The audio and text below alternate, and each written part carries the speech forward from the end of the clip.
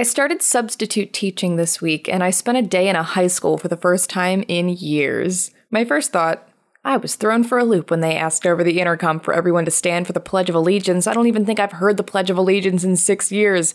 Do kids realize that no one will ever ask them to do that again for the rest of their lives? I stood out of a sense of obligation, but there was this one girl who didn't stand at all, and I was like, she knows what's up. She's got the right idea. I had a class of AP World History students who reminded me so much of the AP World class I was once in, and I felt right at home. A bunch of nerds after my own heart, quietly doing their own work and helping each other study for other classes. A far cry from the rambunctious 8th graders I had the morning before. It was so familiar to me that it made me realize I'm not sure how I would deal in a school much different from the ones I went to.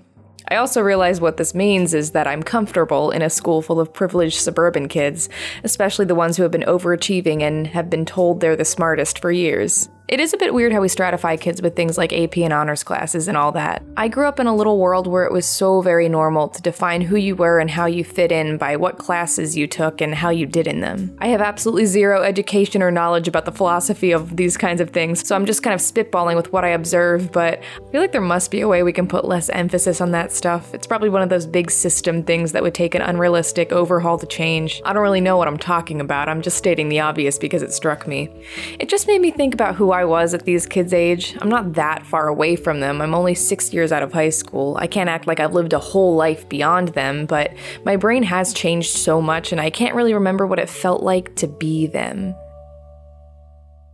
I was simultaneously so much more egocentric and also thought so little of myself. I perceived living in an extremely small world of which things happened to and around me, but also that I was incredibly insignificant in the scheme of that small world.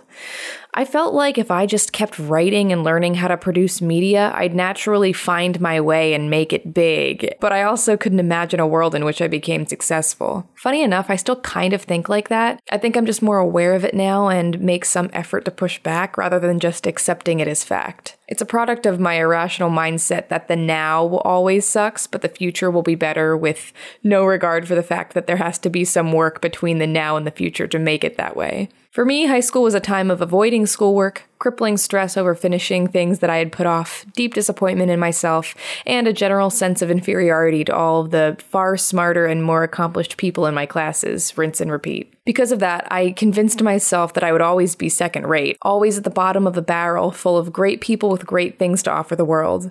That's so deeply ingrained in my brain, generating a constant back and forth of me trying to convince myself that it's not so black and white, that it just isn't logical to think that I am the least significant of the people around me, and then knocking myself back down when it feels too self-promoting to rationalize that. At least I know that my perspective has opened up since high school, and hopefully will continue to do so for the rest of my life.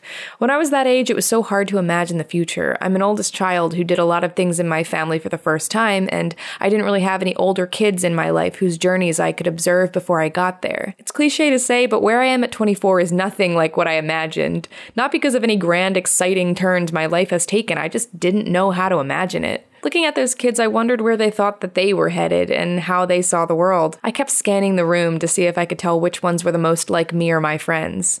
From what I can tell, that school is just another iteration of the high school that I went to, filled with iterations of the kids I went to school with. I'm curious to take a subbing job in a school that might feel different and have a completely different looking student body.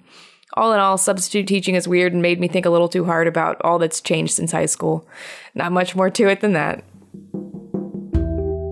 This has been day 10 of the February Project, a mini podcast where I am making an audio piece of 10 minutes or less every day in the month of February 2019. This podcast lives on a website called Batcamp, and the music that you heard was by Poddington Bear.